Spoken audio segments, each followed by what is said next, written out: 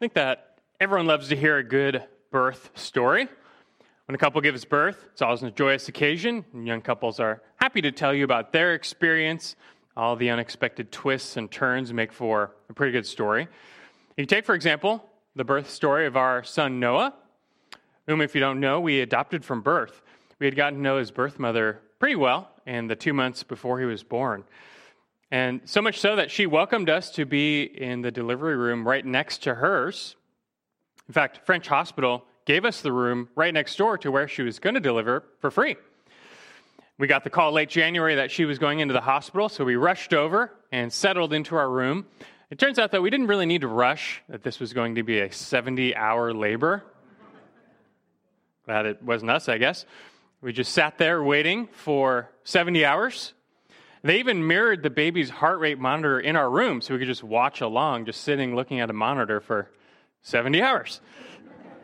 And finally, Noah came, and we got to be the first ones to hold him. But the story doesn't end there, but because of just the long labor, there was a risk that an infection had passed to the baby. So they wanted to keep him for 7 days of observation and antibiotics.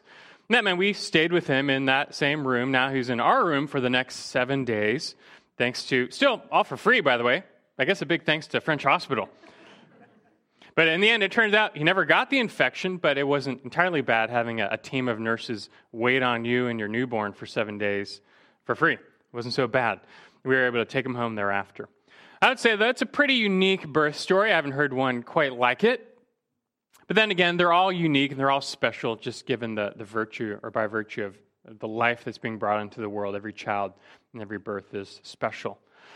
That being said, of course, there is one birth story that trumps them all, one that surpasses all others by a long shot, has not been seen before, will never be seen again. Of course, you know. I'm sure you can guess.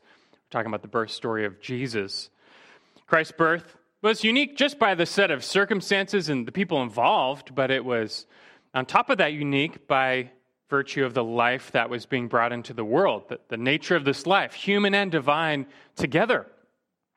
And it's from the very beginning of Christ's life on earth that we already learn the essence of who he is and what he will do. His unique person and his life-giving mission were made clear from his birth story. This is why Matthew starts off his gospel with the birth story of Jesus. He's going to preview for us exactly who Jesus is and what he came to do is from the nature of his birth. So you can open your Bibles now to Matthew chapter 1. As we're still really continuing to begin this gospel, the Gospel of Matthew.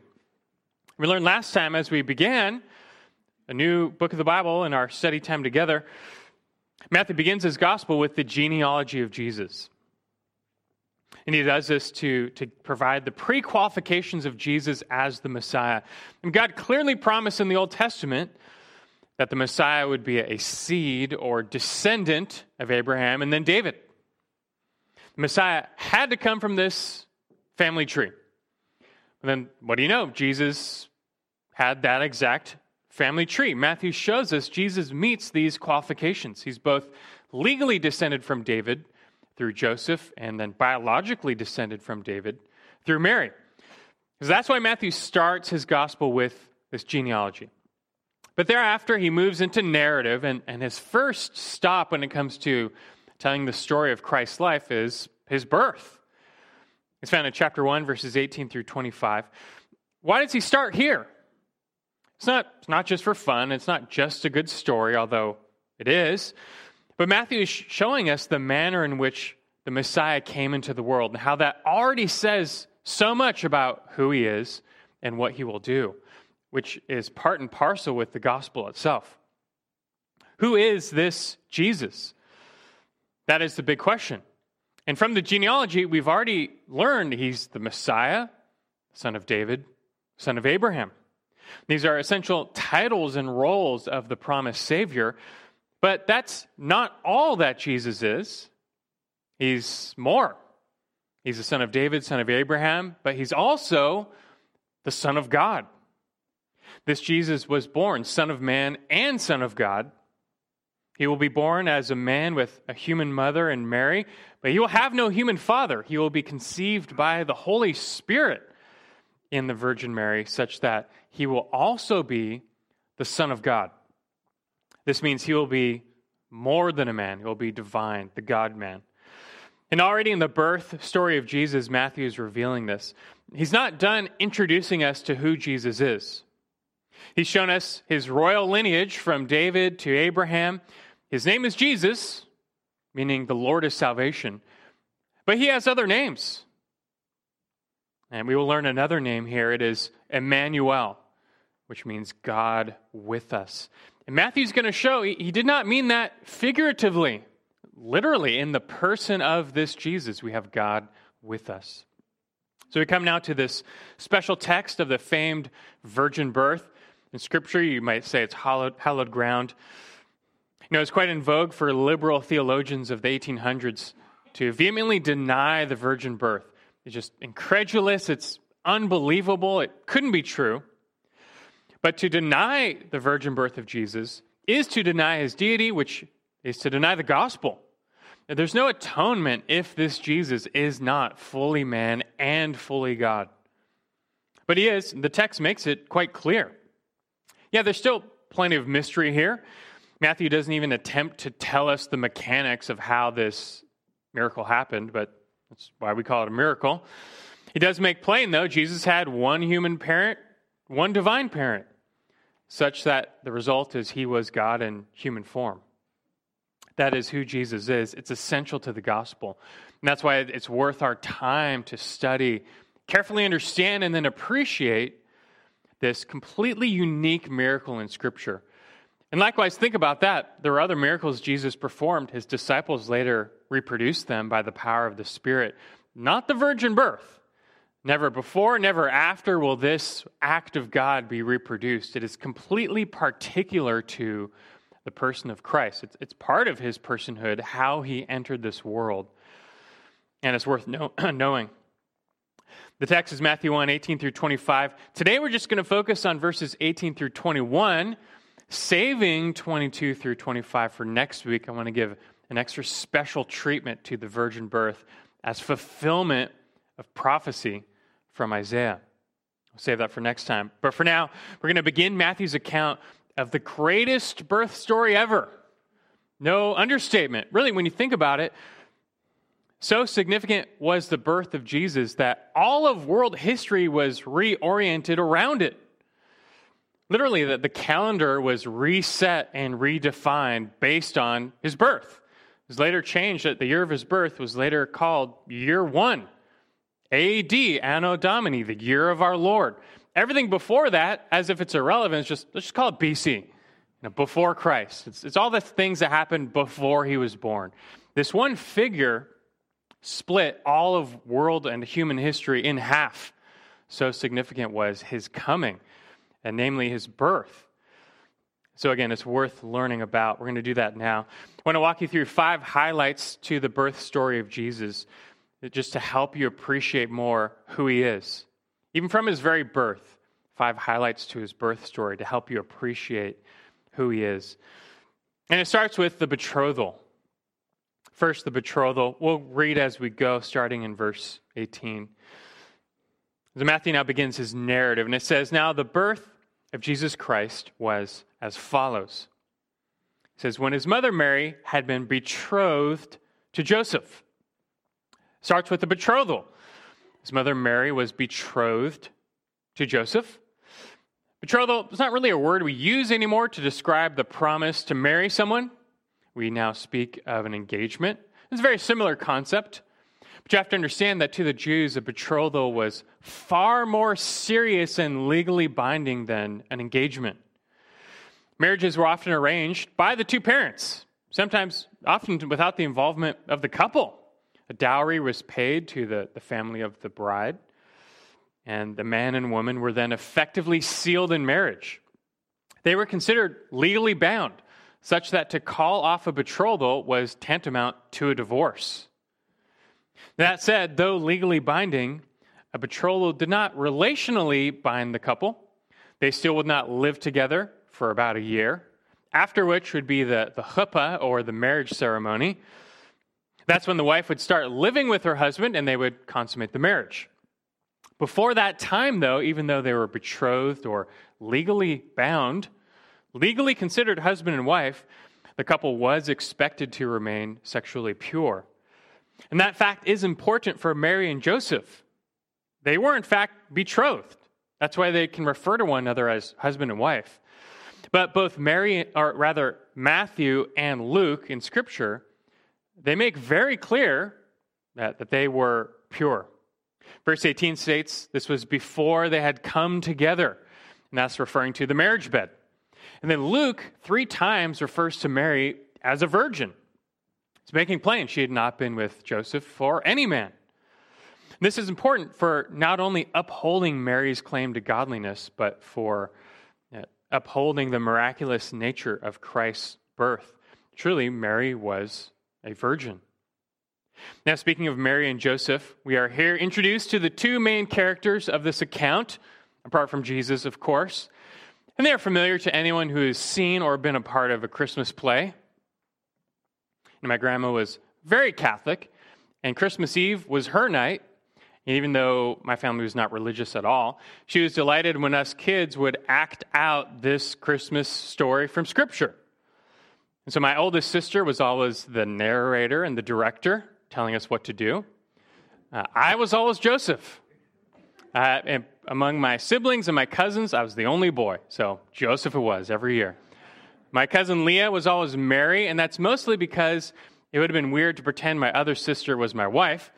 So my other sister Megan was always stuck playing the angel every year, the same roles. And so every Christmas Eve, we acted out this story for the family. It's one thing, though, for kids to playfully act this out. But I wonder, have you ever actually deeply studied the Scriptures to truly wonder what this birth story was like? What would this have actually been like? It all starts with Mary. We can assume she was a native of Nazareth. And given the fact later on that Mary and Joseph, they could only afford the cheapest sacrifice when they were dedicating Jesus at the temple, it's safe to assume they also were very poor. But what makes Mary truly special was her great faith. Now, you see this mostly in Luke's gospel. Luke tells the birth story from the perspective of Mary. Matthew's going to tell us mostly from the perspective of Joseph. But in Luke, we learn more about Mary. We learn how the angel Gabriel announced to her first the fact of the virgin birth. Just the fact that God had chosen her to be the mother of the Messiah, the one who will reign over God's kingdom forever. You have to think about that announcement. It's just unbelievable news. You're this poor peasant Jewish girl. You're visited by an angel who says, you're going to conceive and give birth to the King of Kings, the Savior. Out of all the people throughout all of human history, you've been chosen for this highest honor. Oh, and by the way, there will be no human father. The Holy Spirit will take care of all of that. It's like, who would believe this? It sounds like a joke, a cruel joke someone was playing on Mary. But the thing about Mary is she never doubted. She never disbelieved the words of the angel. Earlier, that same angel Gabriel visited this priest named Zacharias and announced to him that his wife would conceive and give birth to a son in her old age. That would be John the Baptist. Zacharias was a priest in the temple, and he was given a lesser promise, but he doubted. Luke 1:18 says, Zacharias said to the angel, how will I know this for certain? For I am an old man, and my wife is advanced in years. And with this, the angel rebuked Zacharias for not believing his words. And the angel gave him the sign he was looking for and made him mute until the baby was born. The first words out of his mouth was John. He will be named John when the baby was born. But look, you have a genuinely holy and righteous priest. Zacharias was a holy man. He was given a lesser promise that's happened before, like Abraham and Sarah. Nevertheless, he doubted. A moment of doubt came into his heart because the moment proved too big for him.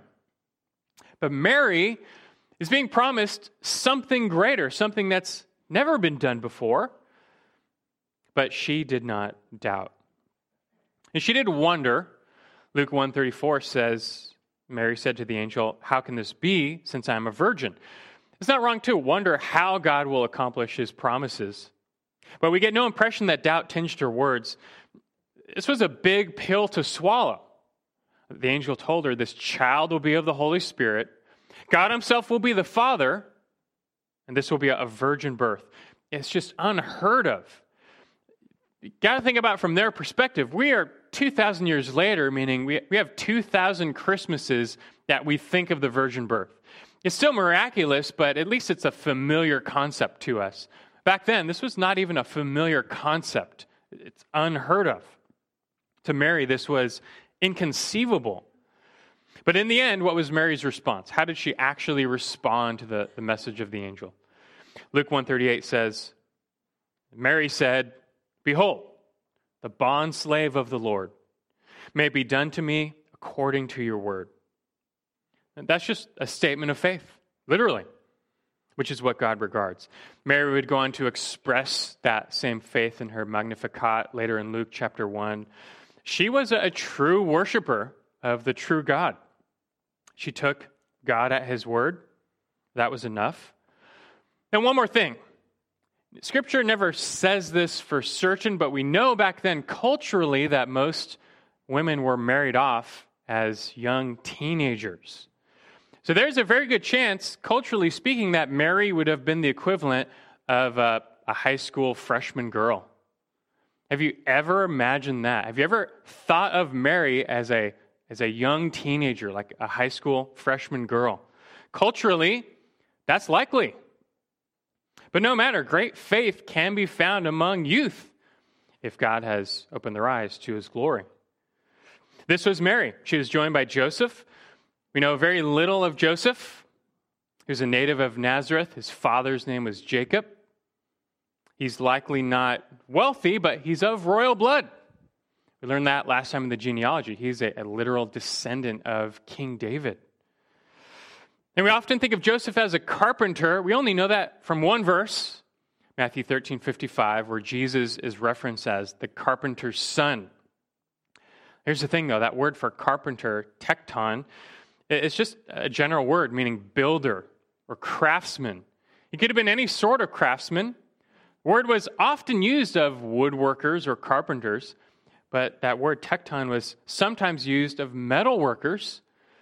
So it's entirely possible Joseph was actually a blacksmith, which meant Jesus could have inherited that trade, and he could have been a blacksmith, not a carpenter.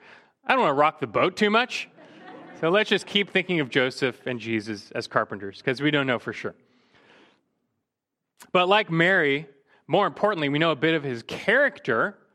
We'll see later, he too is a man of great faith. And shortly, Matthew's going to call him a righteous man in verse 19.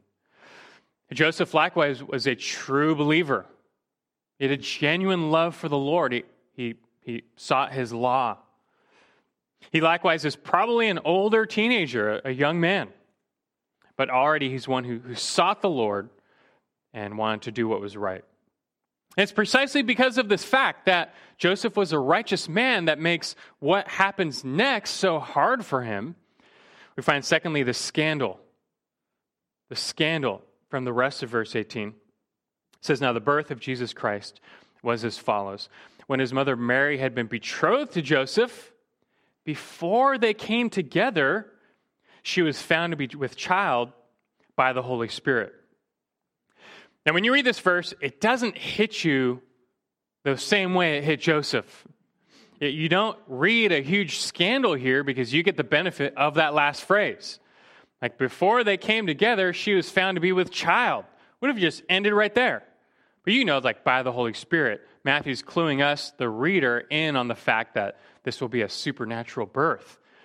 But Joseph didn't know that at the time. All Joseph knew is he's betrothed to Mary. They had not come together, but now she's found to be with child. That's where A plus B does not equal C. And this was a huge scandal from Joseph's perspective. And keep in mind, Matthew's mostly telling us the birth story of Jesus from the perspective of Joseph.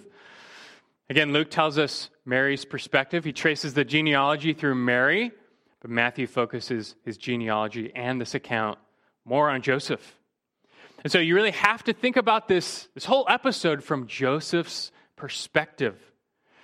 Betrothed couples would not really interact much in the year before their wedding ceremony. They weren't living together. They had not come together. But someday, somehow, Joseph discovers she's pregnant. How did he learn that? Did Mary tell him? The text doesn't say. It seems very unlikely, given what we know, that Mary said anything. We don't have a full timeline here, but we can piece a few things together. We know that first, the angel Gabriel went to Mary and announced to her that she would conceive. That happens first. Right after that, Luke tells us that Mary went and visited her relative, who was Elizabeth, the mother of John the Baptist. And that means, in case you didn't know, that Jesus and John the Baptist were either first or second cousins. Mary then stayed with Elizabeth for 3 months until she gave birth to John. It seems like Mary was probably serving as the midwife for her relative Elizabeth. She probably helped deliver John the Baptist. But that also means Mary was there for her first trimester. Only after that, Luke 1:56 tells us, did she return home to Nazareth. I think it's safe to assume that's when Joseph found out, because her body was probably starting to show that she was with child. Did Mary try and defend her purity to Joseph? What was that conversation like? Did she try and say anything? Like, no, you don't understand. It wasn't another guy. It was the Holy Spirit. An angel told me I would have child and God would be the father. Just saying that out loud, you already know how ridiculous that would sound to anyone. To Joseph or any person, like, who would believe anything she had to say? It's not recorded, but it seems possible that the angel just told Mary not to tell Joseph because God had his own plans for involving Joseph in this matter. It's also evident from Joseph's own reaction to this scandal that he's still clueless. He has no idea that God is at work here. Instead, according to verse 19, he just naturally assumed, like any man would, that Mary, his betrothed wife, had committed adultery and had been unfaithful. Verse 19, it says, "And Joseph, her husband, being a righteous man and not wanting to disgrace her, planned to send her away secretly." If he already knew, he wouldn't have done that.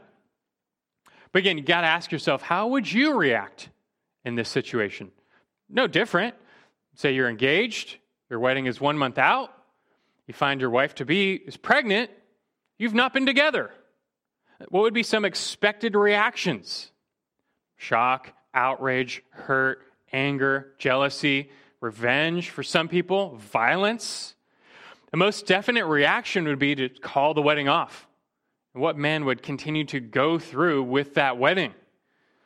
A marriage must be founded on trust. But in Joseph's mind, Mary had violated that trust. Turns out she's not a godly woman, after all. So he resolved to divorce her. Verse 19 says Joseph is a righteous man. It means just, upright. It means he's by no means willing to just wink at Mary's sin and overlook it. Joseph had a reverence for God and his law. And that meant he viewed Mary's sin as a huge affront to both him and God. Being genuinely righteous, he would have been repulsed by her deed of unrighteousness. And so Joseph condemned her crime. It means she was worthy of some consequences.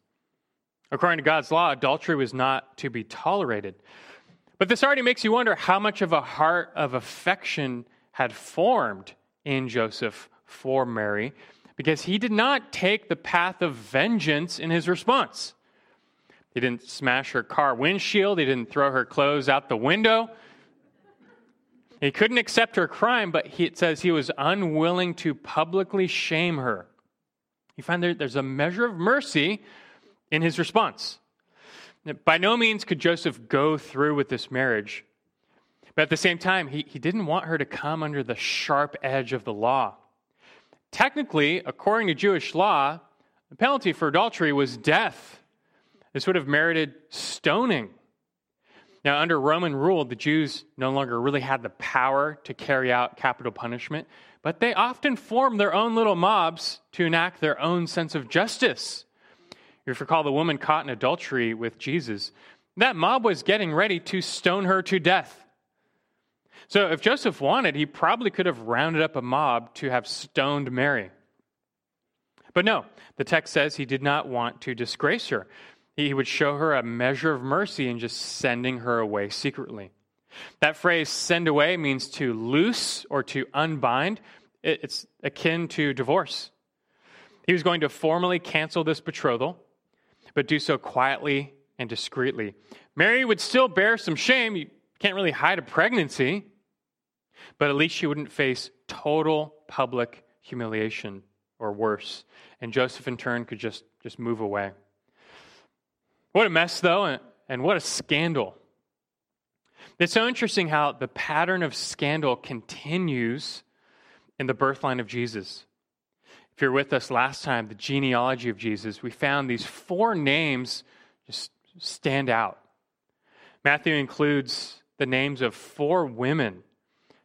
Unlikely or really unheard of to include women in the genealogy of anyone, but he includes these 4 women. What's more notable is they all represented scandal in Israel's history, most of them because they related to sexual morality. Tamar, Rahab, Ruth, Bathsheba, they all represent some form of scandal in Israel's history. Why does Matthew include them? He could have just easily used some whiteout or gloss right over them, just not included them at all. Why bring up their names? Only to show God's grace. And by God's grace, even these sinners were grafted into the family tree of the Messiah. There's actually a 5th name in the genealogy of Jesus. It's Mary. But here, that history of scandal is repeating itself. Another woman, a young woman, Mary, now a teen mom, pregnant and unwed. Now, even though she was actually pure, still, it was a scandal. How the rumors would fly of her immorality. But isn't it interesting how this is how God chose to bring the Messiah into the world? Now, as we'll see, though, he had his reasons. First, it's time for God to bring Joseph up to speed on his plans for this child. This leads to number 3, the angel. Third highlight in this birth story, that the angel. Verse 20. Just to start, it says, "But when he had considered this, behold, an angel of the Lord appeared to him in a dream." Again, no timeline is given. We don't know how long, but enough time had passed for Joseph to make up his mind. He had considered the matter, thought about it, and then settled it. He was going to divorce Mary. But before the deed could be done, an angel visited him. There's already something to observe here. Makes you wonder, why didn't God let Joseph in on his plans from the beginning? Could have spared him all that heartache. Why let Joseph go through the heartbreaking struggle of thinking Mary had been unfaithful? Maybe this all happened to Joseph in the span of a day, maybe a week. But still, before the angel came to him, Joseph must have gone through so much anguish and suffering. It was a soul-crushing revelation that his wife Mary had been unfaithful to him. Why would God let him go through with that? Well, couldn't he have just told Joseph from the beginning that the child was of the Holy Spirit, just saved Joseph from all of that trouble? But you have to realize, God does this all the time, on purpose. It does not mean he's unaware of the trials and tribulations of his people. No, he's very much aware. God might be the one presenting you with the trial or tribulation, but always with a purpose in mind. And for his people, that purpose is always good. That's because to God, such testing is shaping. When he tries, he purifies. God has a reason for not instantly taking away your every thorn in the flesh. He has a purpose in not resolving all of your tension in life. He's probably using that to force you to remember him and to turn to him, to rely on him. Something we call faith. But don't ever think God is unaware of your trials or unconcerned. He's very much aware. It's time now for you to become aware of him. That he's trying to shape you in your trial. In this case, though, God determined not to leave Joseph in his wilderness for too long. Before he got to actually divorce Mary, the angel shows up and has a message for him. It doesn't say, but it's hard to think this was anyone other than the same angel, Gabriel, who had spoken to Zacharias and Mary. There's a cluster of angel appearances around the birth of Jesus. But that makes sense. Angels are often deployed as the messengers of God, especially when God is revealing himself, and with the coming of Jesus, and we're getting incarnate revelation. And so God used a multitude of angels in the birth story of Jesus to announce the coming of the Messiah. Here, Joseph is chosen to receive a special revelation of the good news. The angel showed up to Mary in person. Joseph receives a dream for reasons unstated. Still, this message to Joseph was meant for the benefit of all the church, and that's why it's recorded in Scripture. And in this message, we learn about the miraculous birth of Jesus. This brings us to number 4, the miracle. Fourthly, the miracle. It's found in what the angel has to say. Continuing verse 20, the angel said to him in a dream, "Joseph, son of David, do not be afraid to take Mary as your wife, for the child who has been conceived in her is of the Holy Spirit." First, you'll notice how the angel hails Joseph as the son of David, and that he was of royal blood. And God did not need Joseph to father this child, Jesus. The Holy Spirit would take care of that. But God aimed to use Joseph to legally father Jesus, such that his legal lineage would pass on to his adopted son. Something we talked about last time with the genealogy. So the angel tells Joseph, don't be afraid to take her as your wife. Obviously meaning he was afraid. He was very concerned. He was not going to take her as his wife. But not so fast. There's some good news here. Probably the best news Joseph could have asked for. That his primary reason for divorcing her, his only reason, her adultery, was actually unfounded. She was pure. She was godly. She was righteous. Joseph could marry her with a clean conscience. But wait, she's still pregnant. How can this be? In this case, only one way. The angel reveals that for the child who has been conceived in her is of the Holy Spirit. Matthew and Luke are both very careful to never call or insinuate that Joseph is the father, because he's not. Galatians 4:4 says, at the appointed time, God sent forth his son, born of a woman, not born of a man, born only of a woman. Mary was his human mother, but he had no human father. God himself would be the father. Jesus was conceived by the Holy Spirit. What does that really mean? Matthew does not explain. He gives no theological lesson here. But, really, what more could he say? He's told us the essence of the matter. Jesus had no human father. God was the Father, a divine Father. The obvious implication is that he would be no mere man. Matthew's going to tell us more in the next passage, even more, from the second name the child is given, Emmanuel, God with us. We learn this child will be God and man at the same time, the God-man. What more can Matthew really say, though, to describe this miracle? That the mystery of the virgin birth, it defies everything we know about biology, but who cares? God created the laws of nature and biology. He can do as he pleases. It's natural to wonder, like Mary did, how can this be?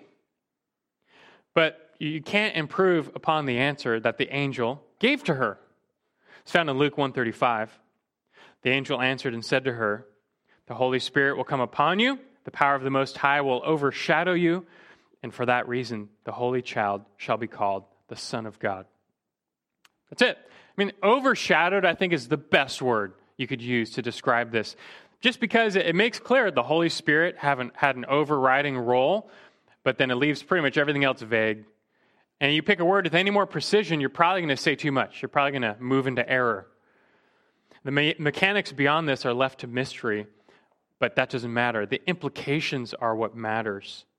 And because of this paternity, this will be a holy child. He'll be called the Son of God, God in flesh.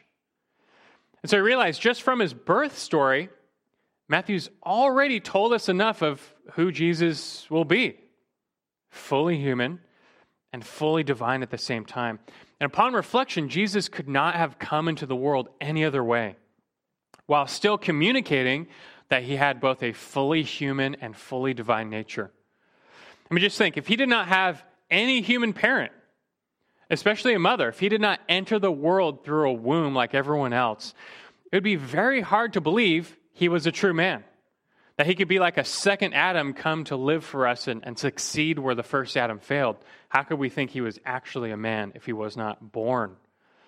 But at the same time, if he had two human parents and had a totally normal birth, it would be very hard to believe he was more than a man. God incarnate? No, rather with a human mother, born through a womb, yet with God as his father, God put on full display his wisdom in making known the true nature of Jesus from the beginning. He's not part human, part divine. He will be fully human and fully divine at the same time, two natures in one person. And keep in mind, both are required for his work. The person and work of Jesus are both essential to the gospel message. So if you get his person wrong, you get his work wrong, which means you get the gospel wrong, and you have no gospel. That the one reason this child was born into the world was to die that death on the cross, and that purpose of that death was to atone, to make a complete atonement for all of our sins. He came to be, as you read this morning, this perfect, once for all, lasting substitute sacrifice. The blood of bulls and goats cannot actually take away our sins. Only another human being can stand in the place of humans as their substitute. Who are you going to find for that? You can't even pay for your own sin debt, let alone the sins of a multitude of people. But Jesus, being fully human, was able to be a substitute sacrifice for humans. Yet being fully God, was able to be a sufficient substitute sacrifice for humans. He could pay for all of your sin and then some, because he was also fully God. By virtue of his divine life in human form, only he could make this complete, lasting payment for your sin. Only the God-man could drink down the cup of God's wrath to the dregs. And that's what he did for us. That's why he came. But if you lose or tarnish either the full humanity or full deity of Jesus, you've just lost the gospel. There's no atonement. There's no good news. You're still dead in your sins. But this is why Matthew records the birth story of Jesus. He's showing us from the beginning that this Jesus really is fully human and fully divine. His genealogy, paired with the virgin birth, establishes the fullness of his person. Fully man, fully God. He's son of Abraham, son of David. He's also son of God. He's born of Mary. He's also born of the Holy Spirit. He's Jesus. He's also Emmanuel.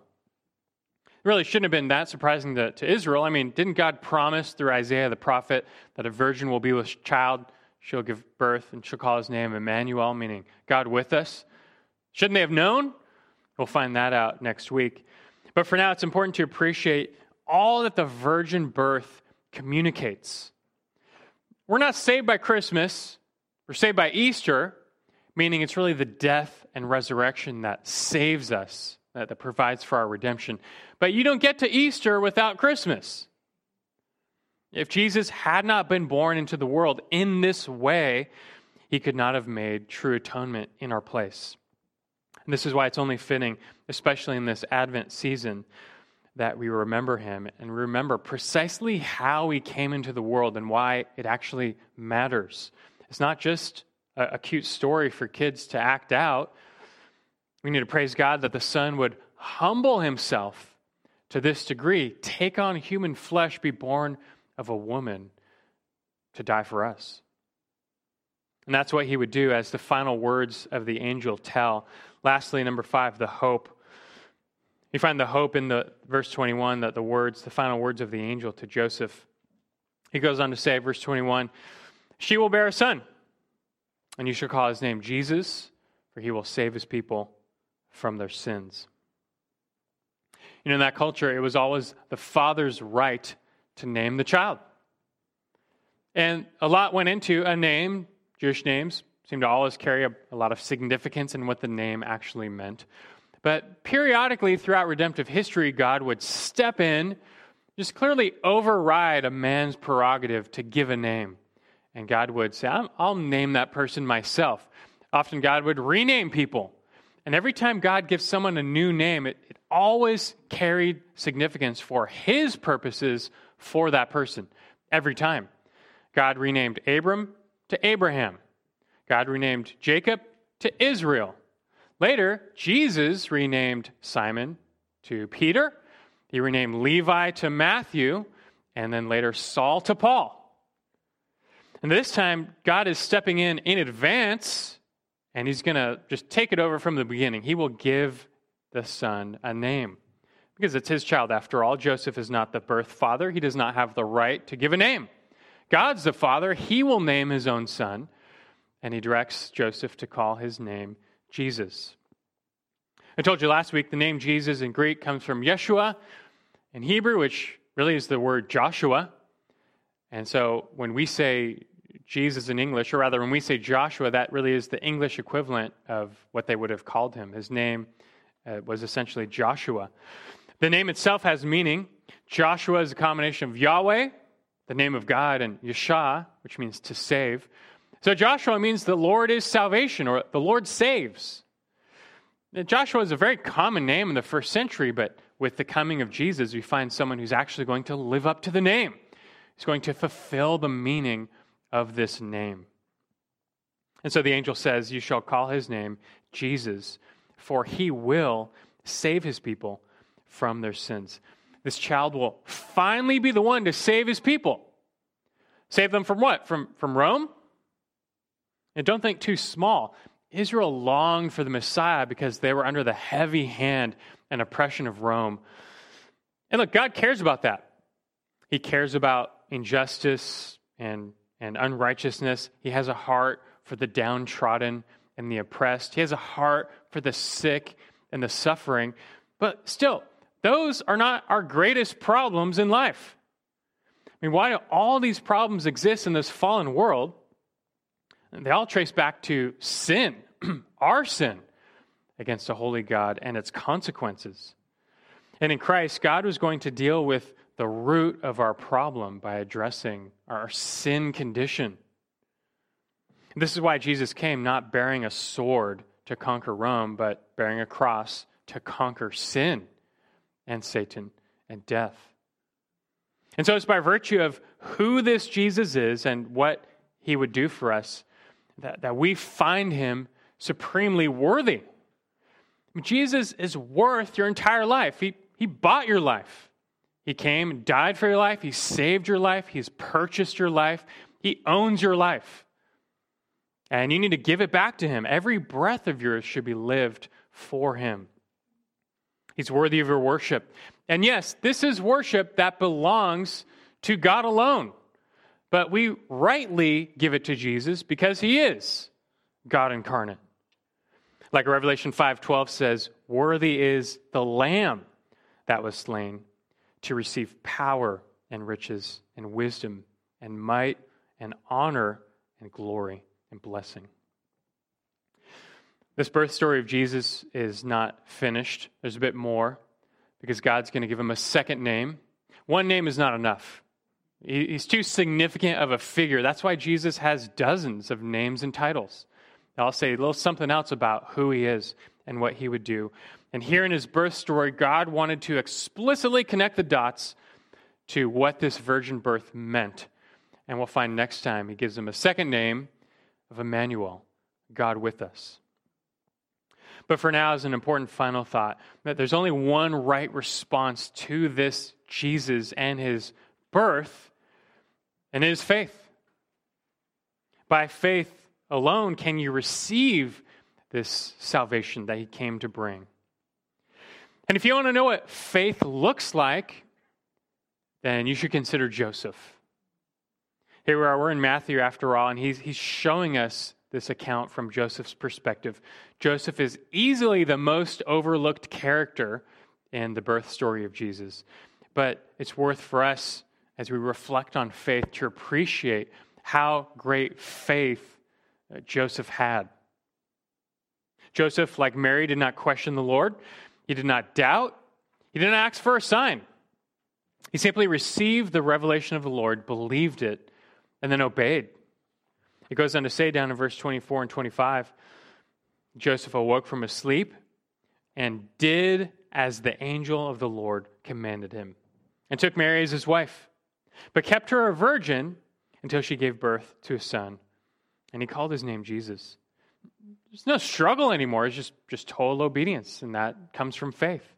And do you realize how socially hard it would have been for Joseph too? I mean, Mary was still pregnant. People would have put together, like, she clearly got pregnant before their marriage consummation. So it was still scandalous. They both lived under a cloud of suspicion. And this still wasn't his son. Joseph was forced into adoption. But he rose to his calling. By faith, he would raise this child as his own. By faith, he would accept the mantle to father this child. By faith, Joseph would protect him. Later, we'll learn in Matthew 2, when Herod was threatening the life of the child Jesus, it was Joseph who took his whole family down to Egypt just to protect him. Joseph was ready to do whatever it takes to protect and serve this promised child of God, even though it wasn't his child. There's only one explanation for that, and it is faith, true faith. He believed what was spoken of concerning this child, that he will be the Savior, he will save his people from their sins. And Joseph was willing to give his whole life over to this child to serve him. And that's what you need to do as well. May the same great faith of Joseph be found in you, that you too would be willing to do whatever it takes to follow this Savior, to serve him for all he has done for you. Cling to Jesus by faith, you'll find that the same salvation, hope, and joy that was promised with his birth. Let's pray together. Our glorious God in heaven, we do thank you and praise you for the salvation and the hope and the joy that you promised in the birth of your Son. We take it as good news, though we're not saved by his birth, that there would be no salvation apart from it. We praise you for your wisdom put on display and how you would send the Savior into the world. Really the only way that none could have fathomed. But as we now look back on it, we do marvel. And we praise you. We thank you for this, the holy child born free from sin, yet fully human, fully divine. The only one who could be our sin bearer. This all happened for a purpose, Lord. To save your people from their sins. We are the beneficiaries of that. So we exalt you. Those who have not been enlightened, Lord, open their eyes. Show them, even in the birth story of Jesus, from the beginning, who he is. Confront them with the person of Christ and his work. And I pray you help them yield to the same faith of Joseph. We thank you throughout this whole Advent season, although these truths should be on our mind every day. This time of year, we want to marvel for the right reasons of what Christmas means. May we leave here just worshiping you more for your wisdom on display and the advent of the Christ. It's in his name we pray. Amen.